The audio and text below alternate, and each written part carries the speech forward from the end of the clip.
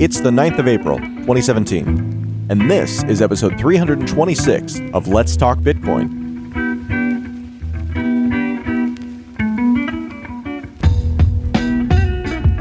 Well, this has been a busy couple of weeks in the scaling debate in Bitcoin, as a flurry of proposals have been launched by different parties attempting to either find compromise, common ground, or diffuse the situation, or position their own particular type of solution. It's been interesting. Two proposals over the last 10 days maybe that came not out of Bitcoin Core, but out of other organizations. The first one, proposal by Sergio Lerner, who's core contributor as well as the chief scientist, I believe, at Rootstock. He proposed a new compromise proposal, if you want to call it that, which is a sequenced activation of SegWit, followed by a 2 megabyte baseline hard fork, taking us to an 8 megabyte block by the end of the year, effectively, in a two-step dance that ensures that both the SegWit proponents and the hard fork proponents get what they want at the end of it. In a somewhat predictable manner, it was hated by both sides and generated a whole stream of controversy. Then followed that, a few days later, we saw another proposal called Extended Blocks, which is a twist on a previous proposal by Johnson Lau from 2014 that basically creates a larger block by segregating transactions as a whole into an extended block. And this proposal came from Chris Jeffries, JJ, from Purse.io, author of Bitcoin, as well as Joseph Poon and a couple of other contributors, Joseph Poon of Lightning Network. And this was proposed on Tuesday and promptly caused another eruption in the controversy and debate, and quite a bit of negative response from many, many different parts of the community. And the block wars are on again.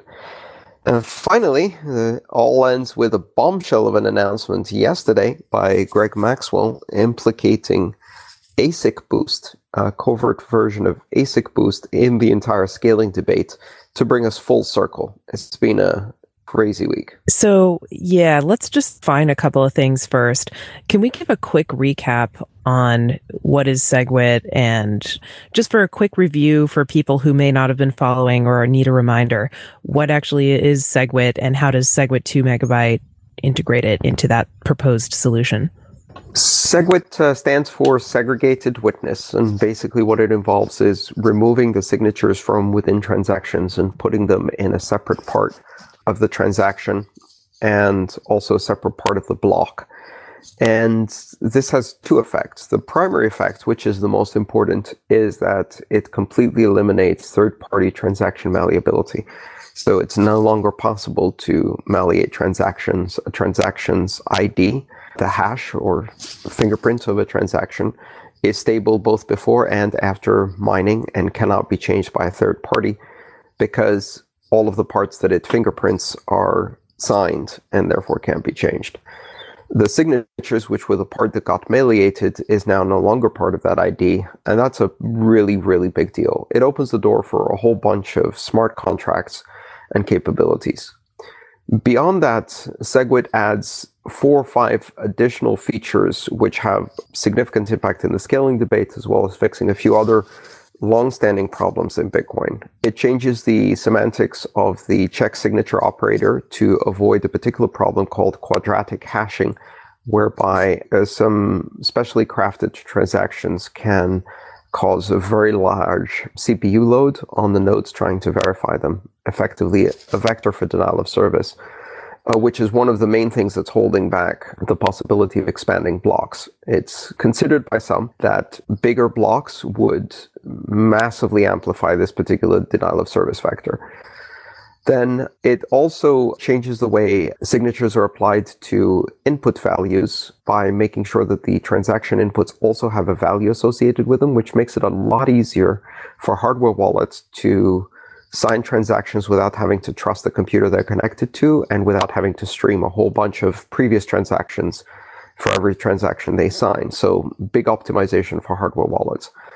And finally, and this is where it gets into the scaling debate, the signatures that are put into a separate part of the block get a discount, meaning that in the calculation of their size, they get a 75% discount, which would allow wallets to create SegWit transactions, and by creating transactions that use SegWit, expand the size of the block effectively to 4 meg. Effectively, you can probably fit about 2.1 meg of transactions into that. So it's at least a block doubling in the size effectively, as well as a fixed for malleability. Okay, and just a little bit of history. There was another thing I think is important to mention about SegWit is that there was basically a meeting over a year ago at this point where... Year and a half now. Mm-hmm. Year and a half ago in Hong Kong, where it was the developer conference, and basically everybody agreed that this is going to be implemented, but it has not yet been implemented to date. Well, actually, what everyone agreed at the time was kind of a two-step process, and the problem was that it wasn't everyone. 3 or 4 developers from Core, certainly some of the most prolific developers, but not all of the most prolific developers, were at the Hong Kong agreement, and they signed personally on this agreement that this would be done as a two-step. First, SegWit would be ready, and it was promised April of last year. It didn't actually get finished until late in the summer, and actually got added for activation signaling in November. And then the second part of this agreement was that would lay the groundwork for presenting a proposal for a hard fork to increase the underlying block size. And that was an agreement that some or many of the miners signed on to, and some members of the core development team signed on for. But very quickly, some of the other core developers denounced it, and then in the end, there hasn't been a practical proposal for a hard fork, which leaves many of the miners feeling that the agreement was violated. And SegWit was also delayed quite a bit in the development. So now SegWit currently proposal under the BIP9 signaling system, which means that it's ready to be activated. It just needs 95% of the hashing power to signal for it, and then it becomes activate. However, now a big chunk of the hashing power is actively lobbying against SegWit, proposing other things like Bitcoin Unlimited as an alternative, and saying that, and I'm paraphrasing here, but SegWit won't be activated until or unless there's a hard fork attached to it. Okay, I think that's a great summary of how we got to this point with SegWit. So what is SegWit 2 megabyte, the SegWit 2 megabyte proposal that just came out this past week? So Sergio Lerner proposed a different vote. So this is a separate part of the ballot, if you like, or a signaling mechanism that signals for a new proposal that he calls SegWit 2 meg.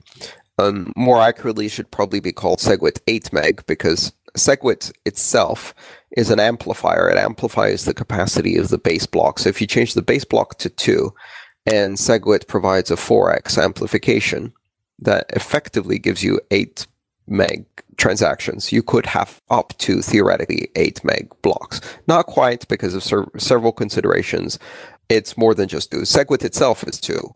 So anyway, the idea is this is a two-step process that kind of implements what was discussed in the Hong Kong agreement. If you vote for this proposal, as soon as it activates with 95%, SegWit activates immediately. And then after, I think it was an 8-month delay, a hard fork happens that changes the base block size to 2 meg on top of the SegWit amplification of the size. So by signaling for this, the theory is that way you can't have broken promises, at least not without changing the software and violating this proposal, because once one activates, then the other will activate. So it ties SegWit together with the hard fork. Correct. Now, the objections to this are that 8 meg is way too much, will lead to mining centralization, give additional power to miners to push out the smaller competitors by mining very large blocks that are unaffordable to maintain. And it will also cause centralization of nodes, because people will not be able to maintain nodes because of the bandwidth and storage costs that are imposed by such large blocks. Basically, the major objection is 8 meg is too big. And what we should do is do SegWit, get the 2 meg, relieve the pressure on the block size debate, and give us time to figure out what to do next and what other improvements can be used. Because there are a number of other potential improvements in the pipeline, including things like Schnorr signatures, which can give another maybe 25 to 50% optimization on transaction signatures, and many other proposals in the pipeline. So again, the hard fork is not a popular option among a big chunk of the core developers because of perceived risks that it might split the community with unupgraded nodes getting kicked off of consensus. Yeah, I was going to ask. I mean, a hard fork is a huge deal. There have been people objecting to that all along, to any solution that requires a hard fork to implement. So I understand that there is also some pushback on this most recent one. So the risks from hard fork are basically what? Users creating 2 Bitcoins? Well, creating 2 chains is the worst case scenario if you have a hard fork that's not supported by a vast majority. And part of Sergio's proposal was by having a 95% threshold on step 1, it's an implicit very high threshold on step 2. So the idea is to avoid creating 2 sort of competing chains that each have about 50% support.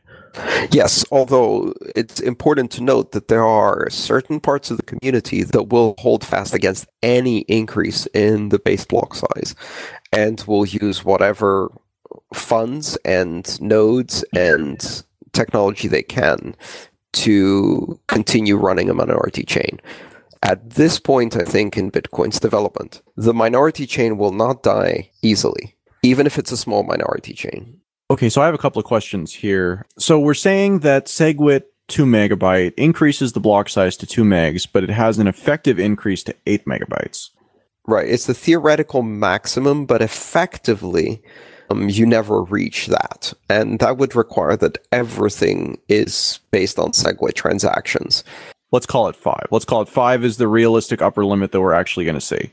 So if we accept the assumption that that is too large for nodes to work with, how is this an optimization? How is segregated witness actually optimizing anything if the blocks are, they might, on the Bitcoin blockchain effectively be 2 megabytes, but in reality, because of this additional data, there's 5 megabyte blocks. How is that actually different from just increasing the block size? Well, it's not. And Sergio made this very clear in his proposal. He said this is not a technically optimal proposal. This is a political compromise. And it doesn't give us the technically optimal proposal because the technically optimal proposal is politically untenable. Either one, either a straight hard fork increase to 2 meg, or segregated witness, which is still in the signaling phase and has achieved some progress, but not enough. Basically, that means that both of those proposals are in a political stalemate and are untenable. And so the hybrid of the two is a tiger with a duck's head, and it's not ideal, it's not technically elegant, but it is a political compromise between the two sides. And of course, that receives the greatest amount of criticism, which is if we start doing political compromise in a technical system like this, then what's the point in continuing? So segregated witness has a 95% activation threshold, in large part because it requires a lot of consensus within the network, since it's not actually a hard fork change that's forcing the network to pick between one path or the other. No, not really. Segregated witness itself is a soft fork that unupgraded nodes are free to ignore and continue to work without any changes. The reason it was put as a 95 activation threshold is because that was the default threshold used for signaling, and Core wanted to make sure that it had broad consensus, even though it's not a hard fork, and it doesn't knock off anyone from consensus if they don't agree to do it. It's completely optional. It's not mandatory. It's opt-in.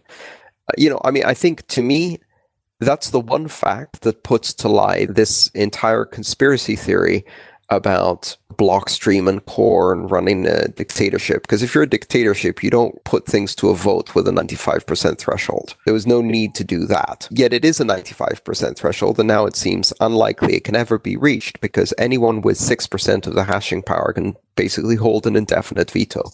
So, but assuming for a second that it activates, the way that the soft fork works is that it will ignore all of the other nodes that if there's anybody who's not adopted this change after it's been activated, then all of the nodes that have adopted the change ignore all of the other participants on the network that haven't, right? Well, it's more the other way around. To non-upgraded nodes, the SegWit transactions are kind of invisible. They can't see them. They look like transactions with empty signatures. I see. Okay, gotcha. Thank you for clearing that up. And then my last question is just, why is a hard fork then preferable to parts of the community? What's the kind of argument in favor of a hard fork relative to doing something like this? Well, and this is where it gets to the last topic of today, which is ASICBOOST, and it gets much more complicated from a political perspective. But the technical arguments are primarily that Segregated Witness is fairly complex software. And it includes, in order to be done as a soft fork, it includes a bit of a kludgy implementation in how it's inserted into the Coinbase transaction. So you need all of the signatures to be mined as well, even though they're not with the block. And the way to do that is to build a separate Merkle tree and put the root of that Merkle tree in the Coinbase transaction so that the miners commit to it. And that way you can't forge signatures. So you need to reinsert it back into the block somehow.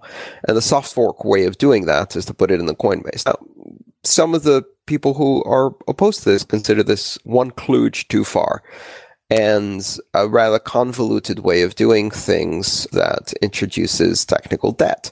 And why not simply do the obvious and easy thing to fix the scaling problem, which is a hard fork to 2 meg?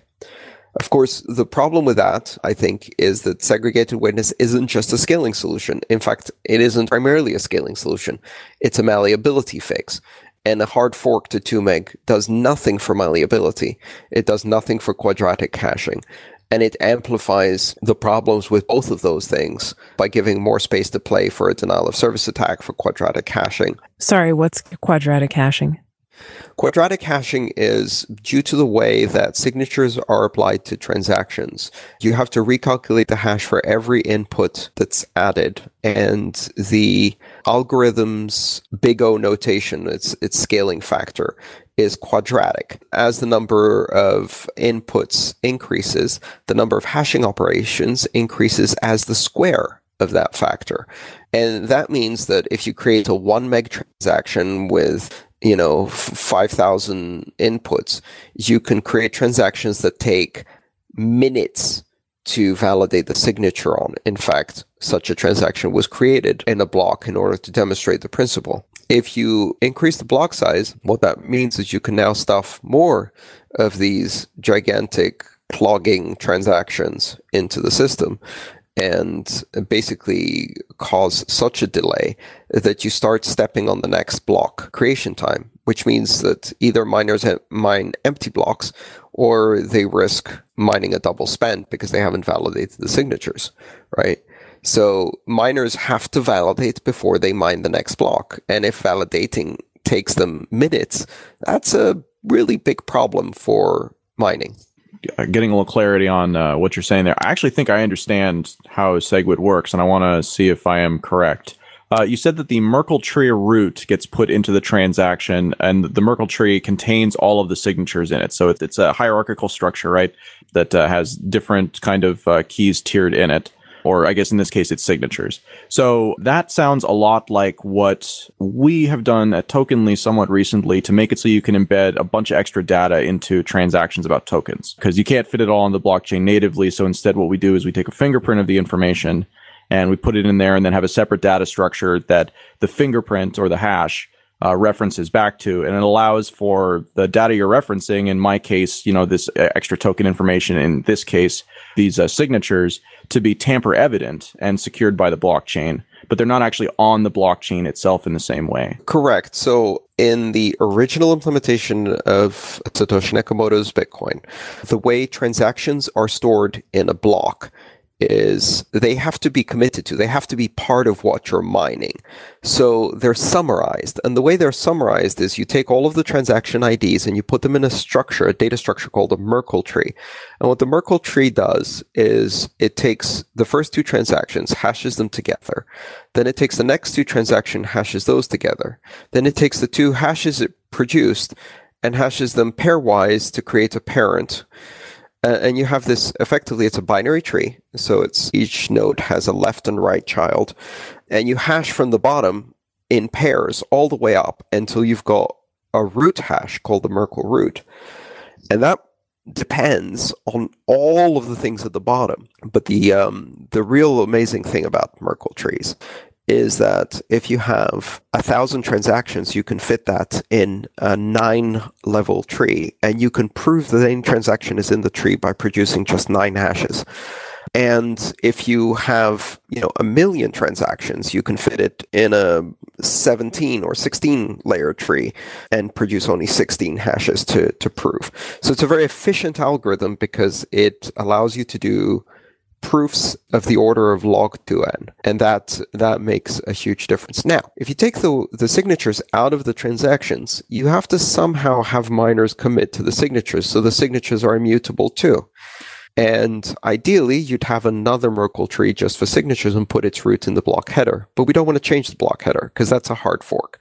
So instead, they take all of the signatures, put them in their own Merkle tree, separate from the transaction Merkle tree. So one is called the transaction Merkle tree. The other one's called the witness Merkle tree. And the root of the witness Merkle tree is simply put as one of the leaves in the transaction Merkle tree, in the Coinbase transaction specifically. And what that does is all of the witnesses are now summarized in the block header and therefore locked in with the mining so that they're immutable, but you kind of snuck them in there and you don't need to change the structure of the block to do that. That's really helpful. Yeah, this is really helpful. I think you can get lost in the terminology because there's so many different names of things and people are like, well, what is that? It's really good to have a refresher every once in a while.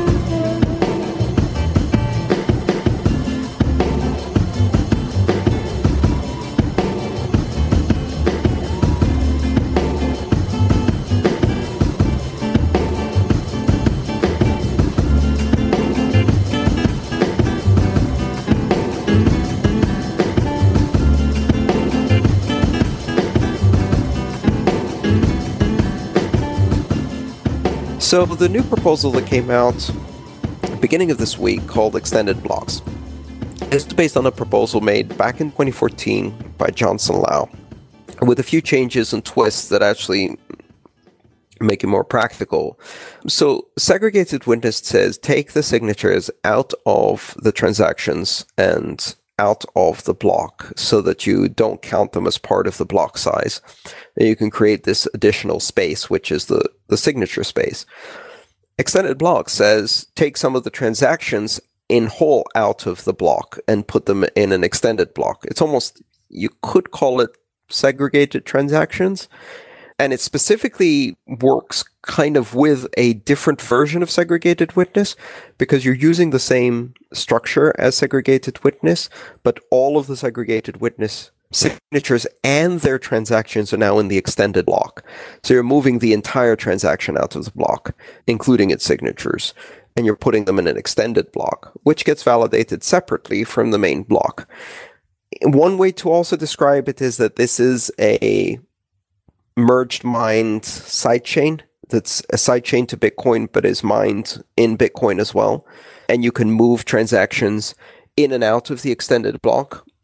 You have a special transaction within the main block that's called the resolution transaction, and it allows you to move transactions in and out, or UTXO rather, more specifically, in and out of the extended block. So this is an even more elaborate and also rather complex way of extending the block size, but doing so in a way that resolves the transaction malleability issue, because it also includes SegWit, but is a soft fork. It's a block size increase, which is a soft fork. So this was something that came out of Purse.io. We know Purse.io is the company that does Amazon purchases with Bitcoin, but they've also done quite a bit of work in creating useful tools and building the ecosystem. Among that, they have a developer called Chris Jeffries, goes by JJ, who's developed Bcoin. We've had him on the show, and Bcoin is a fully compatible implementation of the core Node software, the client software. It's a Node wallet consensus engine and fully validating Node that's written in JavaScript. And so at some point, JJ got together with Joseph Poon and one other guy. Sorry, I forget the name right now.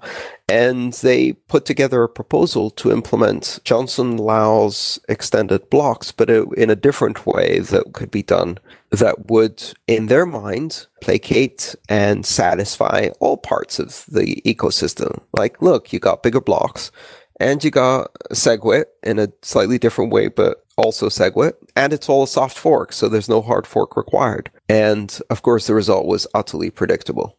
Nobody was happy with it. No, well, I mean, the miners were happy with it because they got some feedback from the miners as they were developing the proposal, and actually JJ ended up writing a full implementation of it in JavaScript for Bcoin that works, so like a testnet to prove that it worked.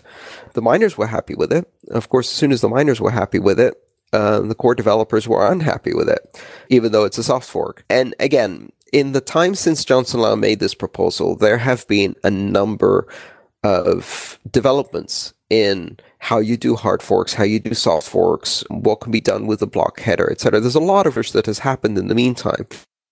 And, this proposal is a very different way of doing things. It introduces some things that have been criticized by core.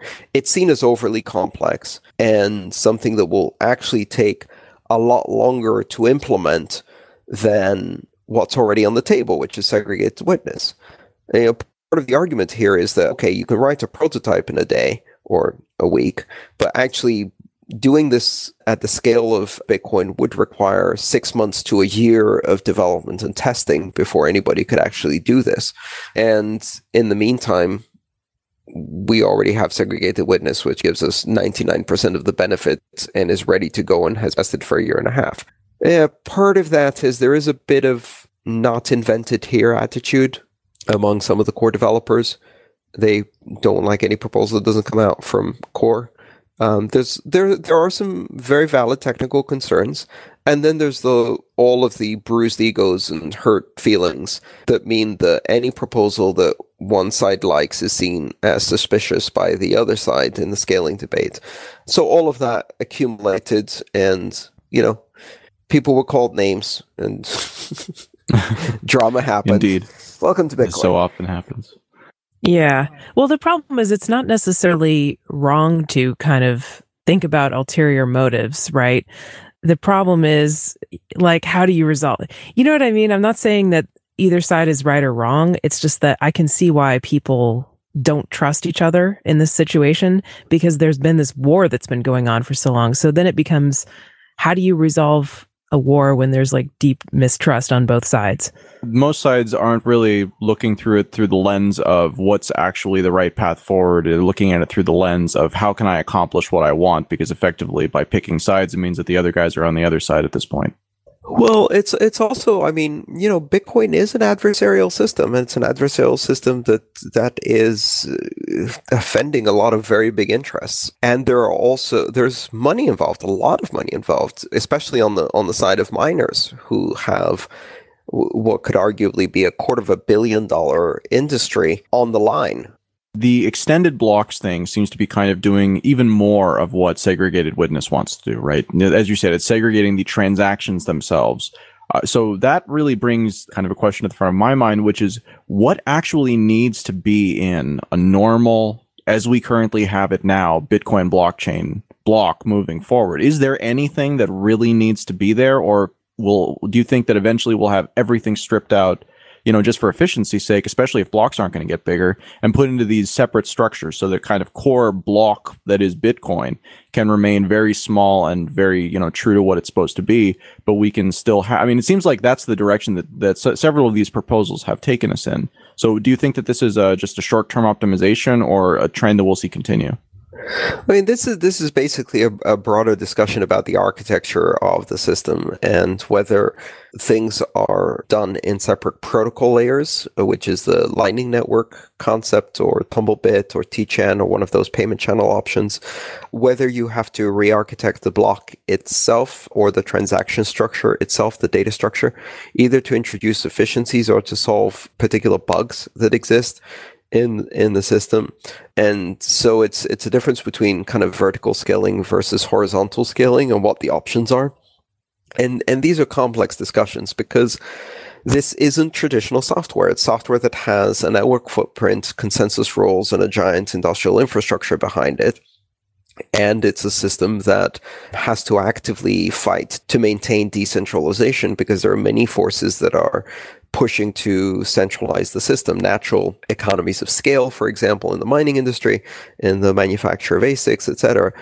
And so it's a very delicate balance between software architecture, systems architecture, distributed systems, and economics, and really the economics of decentralization, all of which is playing out on a large scale on Bitcoin in an adversarial process where you can be right or you can be wrong, and the market will decide where you put your money, where your mouth is, and put it into the consensus rules and see who wins. And so there's no way to resolve this by committee or by negotiation between parties because you can never have all of the parties. And in the end, the only resolution mechanism we have is market-based consensus rules. So I'm going to summarize that as we can do whatever we want. We just have to figure out what we're doing and then do it. The problem is part of this is science.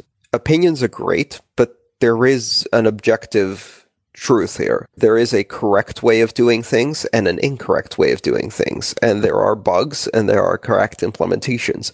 So not all opinions are equal. And sometimes the compromise position, which is politically astute, it is technologically naive. And so it creates these hybrid chimeras that have all of the problems of both sides and none of the advantages. And sometimes the technical solution, which is technically correct, is politically naive and has no chance of actually succeeding in a real market-based system. And these two things are constantly playing back and forth. So it seems like, though, that the political, it's not that it doesn't have a place here, it's that it doesn't have the right perspective here to be able to correctly articulate its place, right? There's something that is achievable versus something that is correct is the differentiation you're making. Right. And too often the political spills into the technical discussions, which breaks the very basis of a technical meritocracy and peer review and the process, the scientific process that exists to make good quality decisions and produce quality code and good systems. And sometimes the technical, while correct, is presented in such a politically naive way that it damages its chances of success. And unfortunately, the two sets of skills seem to be almost mutually exclusive. Well, that's an interesting way of putting it, because Bitcoin never really was a technical meritocracy. It was a democracy than a technical. Yeah, I suppose there were sort of like leaders that emerged of people who could contribute technical solutions and participate in a meaningful discussion on a technical level. But there was always a lot of like the masses getting involved, that don't have technical expertise just by using Bitcoin and participating in it. I think that there was a lot of broad consensus early on because there didn't need to be any of these contentious conversations. We weren't at a place where scaling was an issue. There weren't really any, it just didn't matter in much the same way. And so like you look at the time when it really started getting contentious, and I would say that was when the kind of Gavin Andreessen, Mike Hearn type thing, kind of earlier days of that was the time where you saw the people who had led the technical meritocracy essentially jump out in front of an alternative path forward and it was rejected by the market. And so then they basically lost the vast majority of their standing. Mike Hurd eventually left. Gavin Andreessen is still around, but doesn't contribute and has been, kind of chiming in on and off in sort of a minor way, but he is nowhere near the presence that he was at that point. So maybe it was just easier early on to not have these fights, but they were always baked into the cake. Absolutely. And I think this is the main lesson for all of the altcoins, because one of the really funny attitudes that you see in the altcoin communities, even the most interesting and well-established other open blockchains, is look at what a mess Bitcoin is. Everything here is kumbaya. Well, everything was kumbaya in Bitcoin in 2013. And the other analogy I use is Bitcoin's out in the South Seas on this rusty ship with everyone's on deck, welding, cutting, and patching and bailing as fast as they can, soaked to the bone in 80-foot waves. And meanwhile, you've got, the USS Ethereum and the USS Dash sitting in the harbor. Everyone's on deck chairs enjoying a suntan and a shrimp cocktail. And they're like, look at those guys. They're terrible sailors. Well, you know what? You might be dry, but you're still in the harbor. You're not really sailing. Right. The scaling problems come later. They come when you have transaction volume and scale and a lot of money at stake. And that's not to say the great solutions over in the other open public blockchains. Maybe they do, maybe they don't. All I'm saying is they haven't really been tested yet. And a lot of the kumbaya dissipates instantly the moment you have something contentious. Yeah, that's absolutely true. And you'll see all of the same problems. The best thing would be to, learn from Bitcoin's mistakes and try to avoid them or fix them earlier or govern differently or whatever. And some of the altcoins are trying to do that. I think they're learning great lessons. They get that advantage of watching what happens at a different scale and being able to follow that path with a bit less drama. But again, it's coming. It's coming for everyone. If you get to any scale where you're doing something interesting, you're going to get these problems. Basically, Bitcoin is blazing the trail. It's blazing the trail, and you might look at the Bitcoin community and go, oh my God, it's such a dysfunctional, toxic community full of competing interests and sharks and people trying to exploit. Yeah, that's what happens at 15 billion when you've been around for 8 years and in the media and have survived several of these scathing problems and crashes and hacks. That's what comes out of it. It's a gnarly, scar-covered pirate on deck welding as fast as he can. It's no longer a cruise ship, kumbaya, and shrimp cocktails.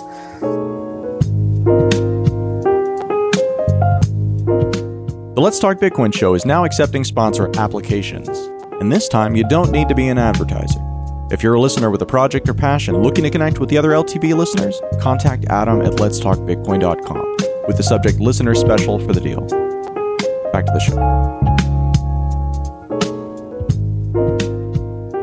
This was all a great discussion to have. I think it was like a great review. And so where does that leave us with the announcement by Greg Maxwell about the ASIC boost? First of all, what is ASIC Boost and what was this announcement? Let's just talk about that first.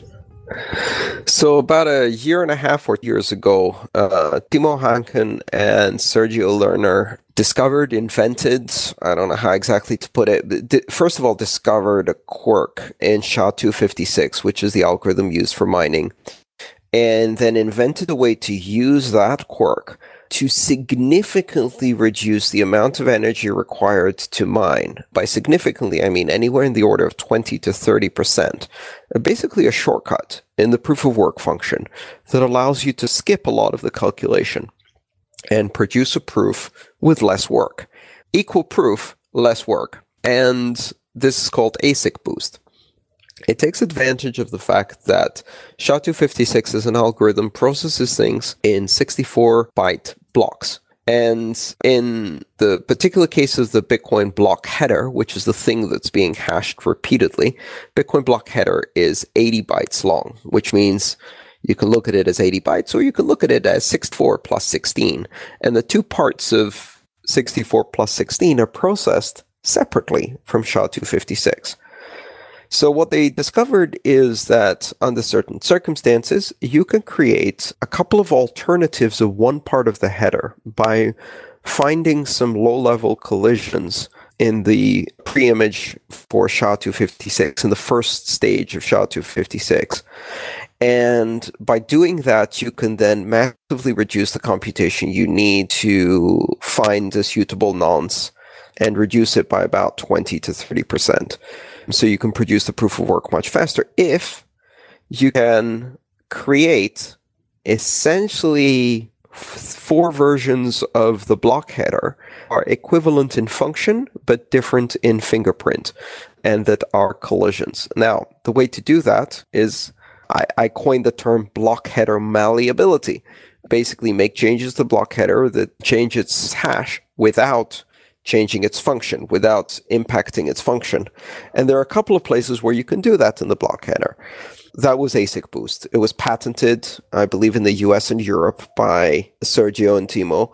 And since it appears now also patented in China by Bitmain. Which is a company that has a large stake in mining. Which is not just a company that has a large stake in mining, but effectively the only reseller of ASICs right now who, through their almost exclusive control of the ASIC manufacturer, KNC Miner has gone bankrupt. Bitfury produces only on a very different scale, on a container scale. They don't do essentially retail mining equipment. So Bitmain, through their Antminer, is now controlling the ASIC manufacturer for most of the other mining farms. And that gives them significant power. And they've also been the primary driver behind Bitcoin Unlimited and the lobbying and resistance effort towards SegWit, the negative lobbying towards SegWit. So they're pro hard fork. Have they been behind it or have they been prominent? I mean, like, I can only think of a couple of prominent people on that side. But like, are they actually like sponsoring events? Like, is there actual organization going on there, or are they just strongly and publicly in favor of it, and they're one of the bigger people who are, so they're leading it? Well, it's hard to separate the truth from the rumors, but they do have a war chest, and they've actually claimed repeatedly that they're going to use their war chest of $100 million to make this happen, funding both PR campaigns and lobbying, which everybody's doing, of course, but also funding development activity in Bitcoin Unlimited, various bounties and things like that in order to promote their cause. So isn't a 20 to 30% increase in efficiency actually low compared to what we saw a year or two ago, when new generations of mining hardware came out? It's actually enormous, because you've got to realize that this is vis-a-vis competitors who are using the exact same chip. And when the margins in this business are 1 to 2%, a 20% increase corresponds to about $100 million a year of additional revenue, and is enough to concentrate the market completely in the hands of one miner. But this is not the real bombshell. The real bombshell is that most people thought that the way you could use ASICBOOST was to concentrate on, let's say, the left side of the block header. And, if you remember when we talked about malleability before, if you want to change something without it having an effect, you have to change some part of the header that doesn't matter, right? You can't change the part of the header that points to the previous block hash, because that's the previous block hash. If you change anything in there, it's no longer tied to its parent. You can't change the part that's the timestamp by too much. You can fiddle with a few bits at the least significant bits of the timestamp, move it a few seconds here and there. They use that for nonce, but you can't fiddle much with that. Other than that, there's really only 2 places in the entire block header you can play. One is the version field. Right at the beginning, block version, and as long as it's greater than a certain number, it doesn't really matter what number it is. That's used for voting in BIP9, so you can signal, I want to do check sequence verify, or I'm pro SegWit, or whatever. But it's not really that tightly fixed, so you can put various bits in the version field. The other side of the block header is the Merkle root, the root of the tree of all of the transaction hashes. And you can manipulate that either by introducing transactions that don't really exist on the network, that you created just for the purpose of messing with a tree, by moving transactions or changing their order, resequencing them, and various other tricks, including it's a lot easier to play with that side if the blocks are more or less empty or have very few transactions. Everybody thought that ASICBOOST would be applied on the left side. So that's overt, meaning that you can look at blocks, and if the version field contains weird numbers in it, not one of the most expected versions you see out there, but suddenly it's got all of these weird bit combinations. You're like, okay, someone's playing with ASICBOOST. You can detect that. Right. Fairly easy to block it too. You can do a soft fork that restricts the block versions that are allowed, and that will thwart the manipulation of the bit version field. So if anybody was playing with this, it was assumed that we'd see it since it was patented. Nobody had licensed it. Nobody was really using it. People assumed ASICBOOST wasn't really happening. Greg Maxwell was working on this among other problems, and he realized that and also in the original paper, they talk about another way of doing it, which is a lot harder to do, which is on the right side of the block header using the Merkle tree. And what the realization that Greg Maxwell had was, if this is being used, SegWit breaks it. As in, if this is being used, it requires certain very tight conditions. It would be indicated mostly by mining a lot of empty blocks or blocks with just a few transactions, or reordering transactions within the Merkle tree in weird orders, or introducing transactions that haven't been seen in the mempool. All of that, however, requires very careful manipulation of the Merkle tree in two parts. And the left side is the Coinbase, and on the right side, you will have other transactions. It's a lot easier to do if the Coinbase doesn't change. It's a lot harder to do if the transaction you put on the right side will affect the left side because of Coinbase.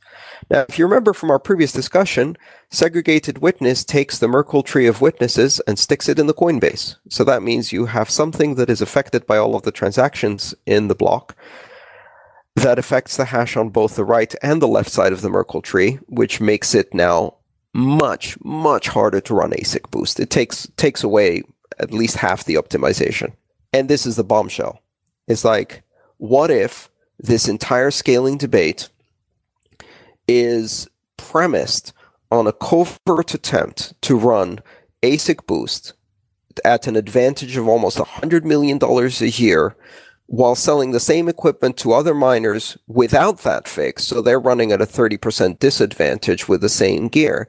And SegWit is not being opposed because of, good faith arguments, but the real opposition to SegWit is that it throws a wrench in this covert $100 million mining optimization that must be resisted so as to maintain this advantage.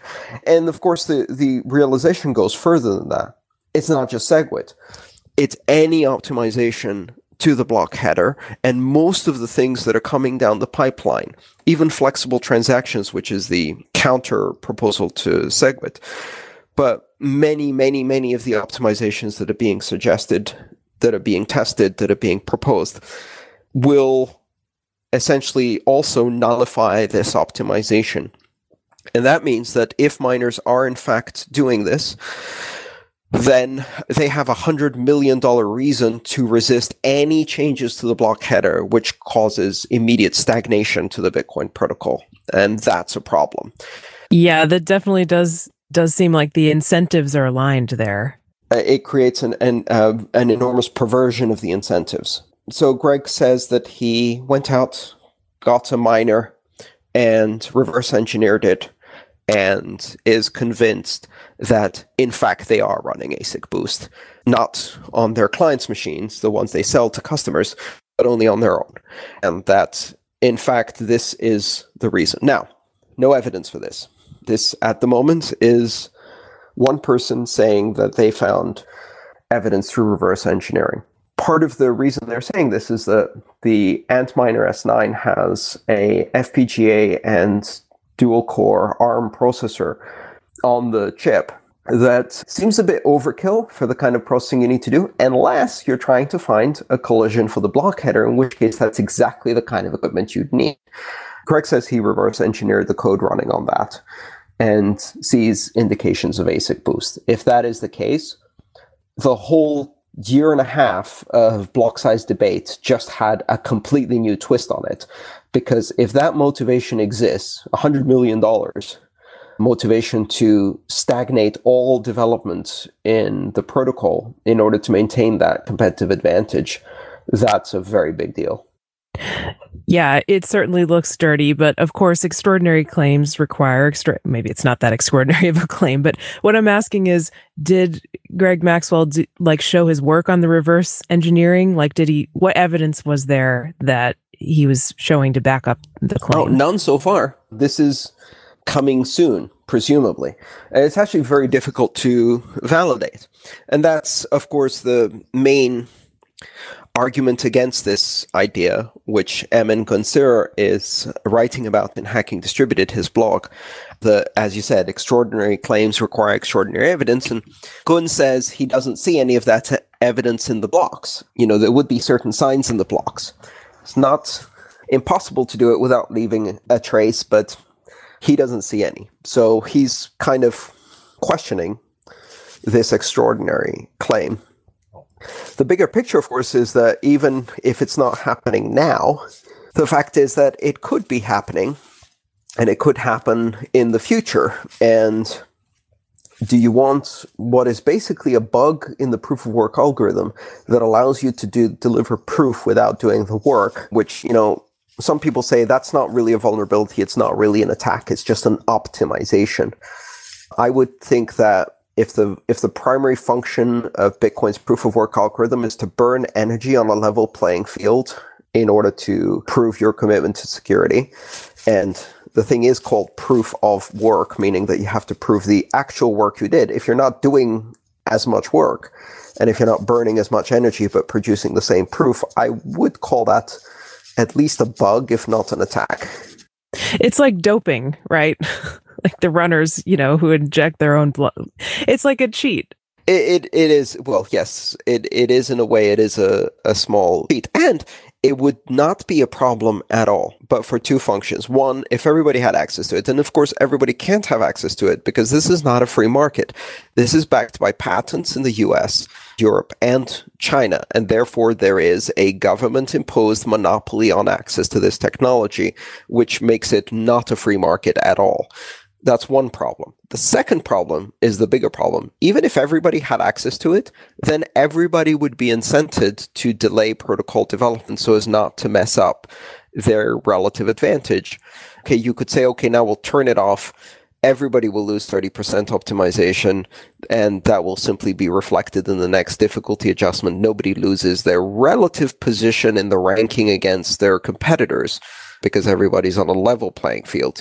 If the whole playing field drops 30% lower, but it's level, everybody drops with it, there's no real difference, right? That's the problem. So in his proposal, Greg is also suggesting a user-activated soft fork that effectively disarms ASICBoost, or at least disarms only the covert version of ASICBoost, so as to remove it from the consideration as to whether protocol changes can happen, such as segregated witness.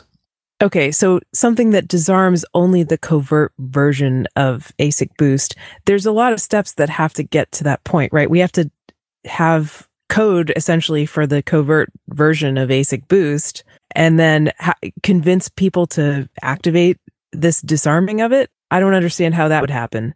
It seems like there's some missing links. Yeah, so, this just happened. So at the moment, it was just, here's what I think I found, here's the proposed move forward. So the proposed move forward, which is being presented as a BIP, and is being presented with the intent of including it as soon as version 0.14.2 of Core. Which is the next version? Which is 14 has not yet come out, right? So 14 is currently in release candidate, and scheduled for imminent release, and therefore nothing else can be added at this point. It's too late.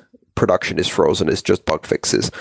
In the immediate next, perhaps minor incremental version, basically introduce code. What it does is it requires the miners to make a commitment in the Coinbase against the witness transaction. Basically, it's a poison pill for ASICBoost. It doesn't affect anything else. Strictly speaking, it doesn't even require the signaling, implementation, or activation of SegWit. Miners could do this even if they disagree with SegWit and they don't want SegWit activated. They could still put it in there and process it, as far as I understand. But it's a poison pill for ASICBOOST. Right. So the only reason not to do it would be because you're benefiting from ASICBOOST, essentially. Yes, and it's a fairly narrow change. Or if you don't trust this whole story, I guess you wouldn't want to. Yes, and a lot of people are looking at this as kind of a backdoor way of pushing miners into segregated witness. So again, everybody's motives are questioned always in this particular space.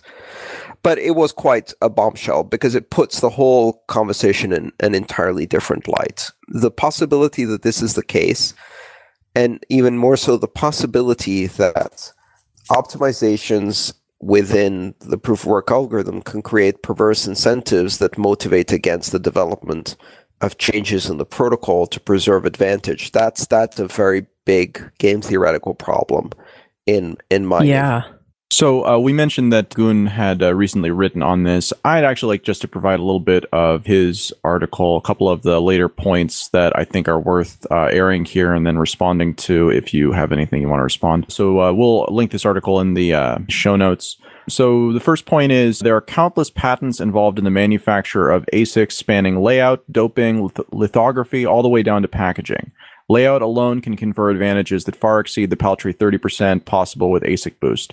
The Bitcoin community believes it understands hashing algorithms, but there's no reason to ignore patents related to ASIC manufacturing in general. If a case is to be made against patents, that it needs to be made properly across all patents related to ASIC manufacture. Yeah, this is really a non sequitur. The issue is not disarming the optimization or reducing the optimization because it confers a competitive advantage or that competitive advantage is related to patents. That's a side issue, and some people feel that that's an unfair advantage. And from a practical perspective, it's an unfair advantage that can rapidly centralize control over Bitcoin mining. So the issue isn't the patent, it's more that they have the patent while at the same time having an effective monopoly on consumer mining hardware production. And that's not the issue.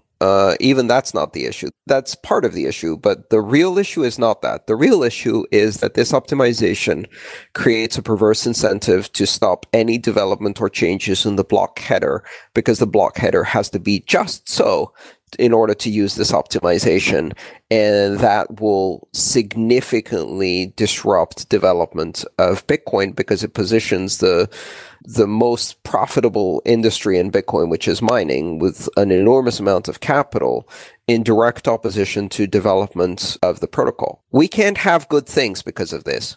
So I hear that argument, and I understand why it's being made, but what I don't understand if it isn't the most convenient argument I've ever heard in favor of doing what the core kind of bias side wants to do, because it invalidates the argument of the other side.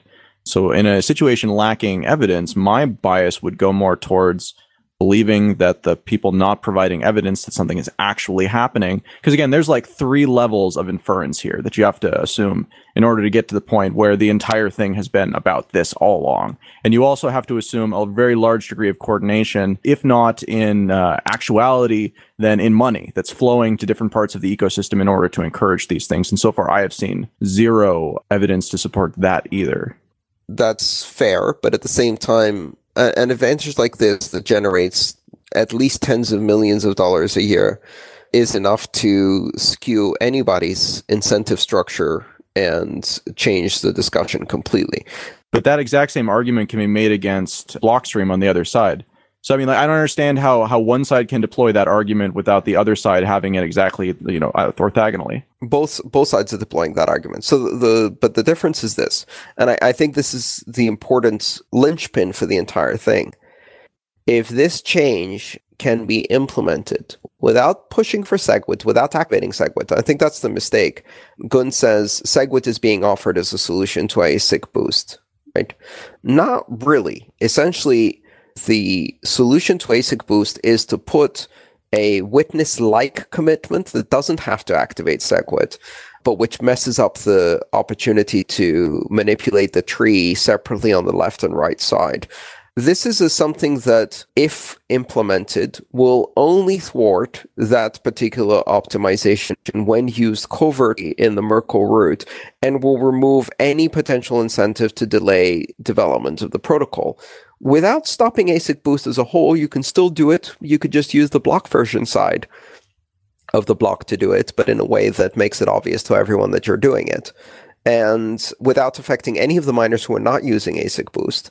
So if nobody's using it in this one giant canard, then it doesn't matter because the solution doesn't do anything if ASICBoost isn't in use. And it doesn't activate SegWit either. Okay, so what you're saying there is that both sides can demonstrate this isn't an issue by fixing the covert version, which then ensures that this perverse incentive that now people are concerned might be existing right now and might be influencing this debate. It seems to me that the problem with that, primarily from the other side, is just that they've actually spent money on the patent, right? So invalidating one of the making the patent less valuable within the protocol as a way to prove that they're not doing anything malicious.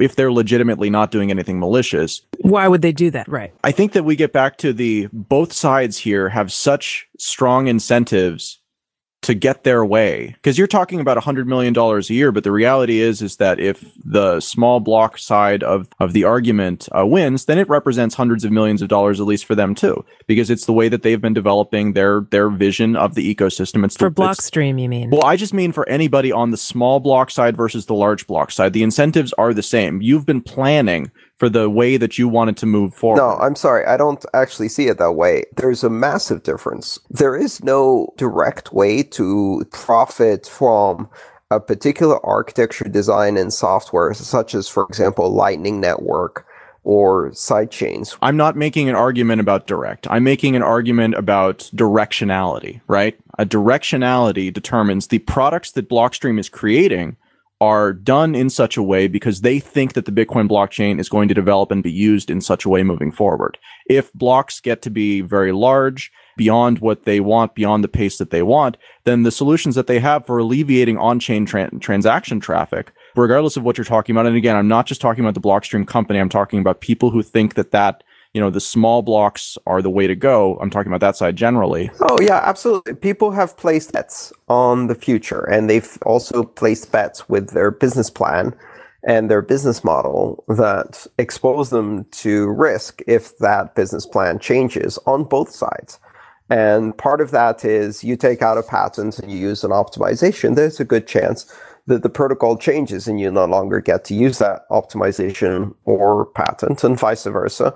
You plan for small blocks and second layer technologies, and if small blocks don't happen, if big blocks happen instead, you don't have as much a pressing need. As compelling a use case. It's still useful. It still is a business model, and there's all that stuff. But the impetus to do it is different than the one that you assumed while you were creating it. And this competitive tension is the basis of Bitcoin's security.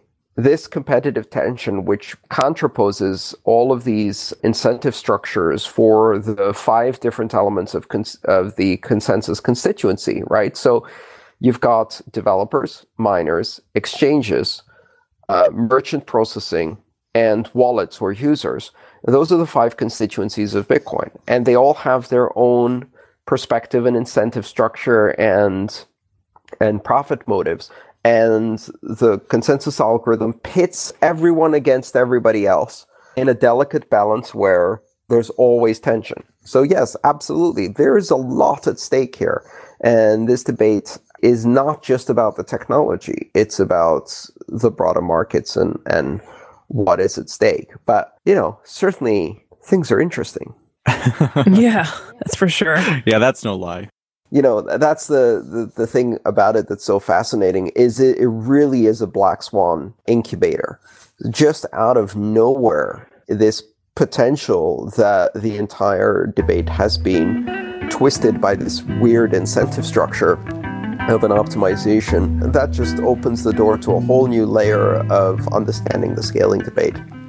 And so we'll see how it plays out, but it certainly keeps things interesting in Bitcoin. I would say at this point, the chances of a user-activated soft fork are much, much higher than they were last week. Thanks for listening to this episode of Let's Talk Bitcoin. Content for today's show was provided by Andreas, Stephanie, and Adam. Music was provided by Jared Rubens. This episode was edited by Matthew Zipkin. Thanks for listening.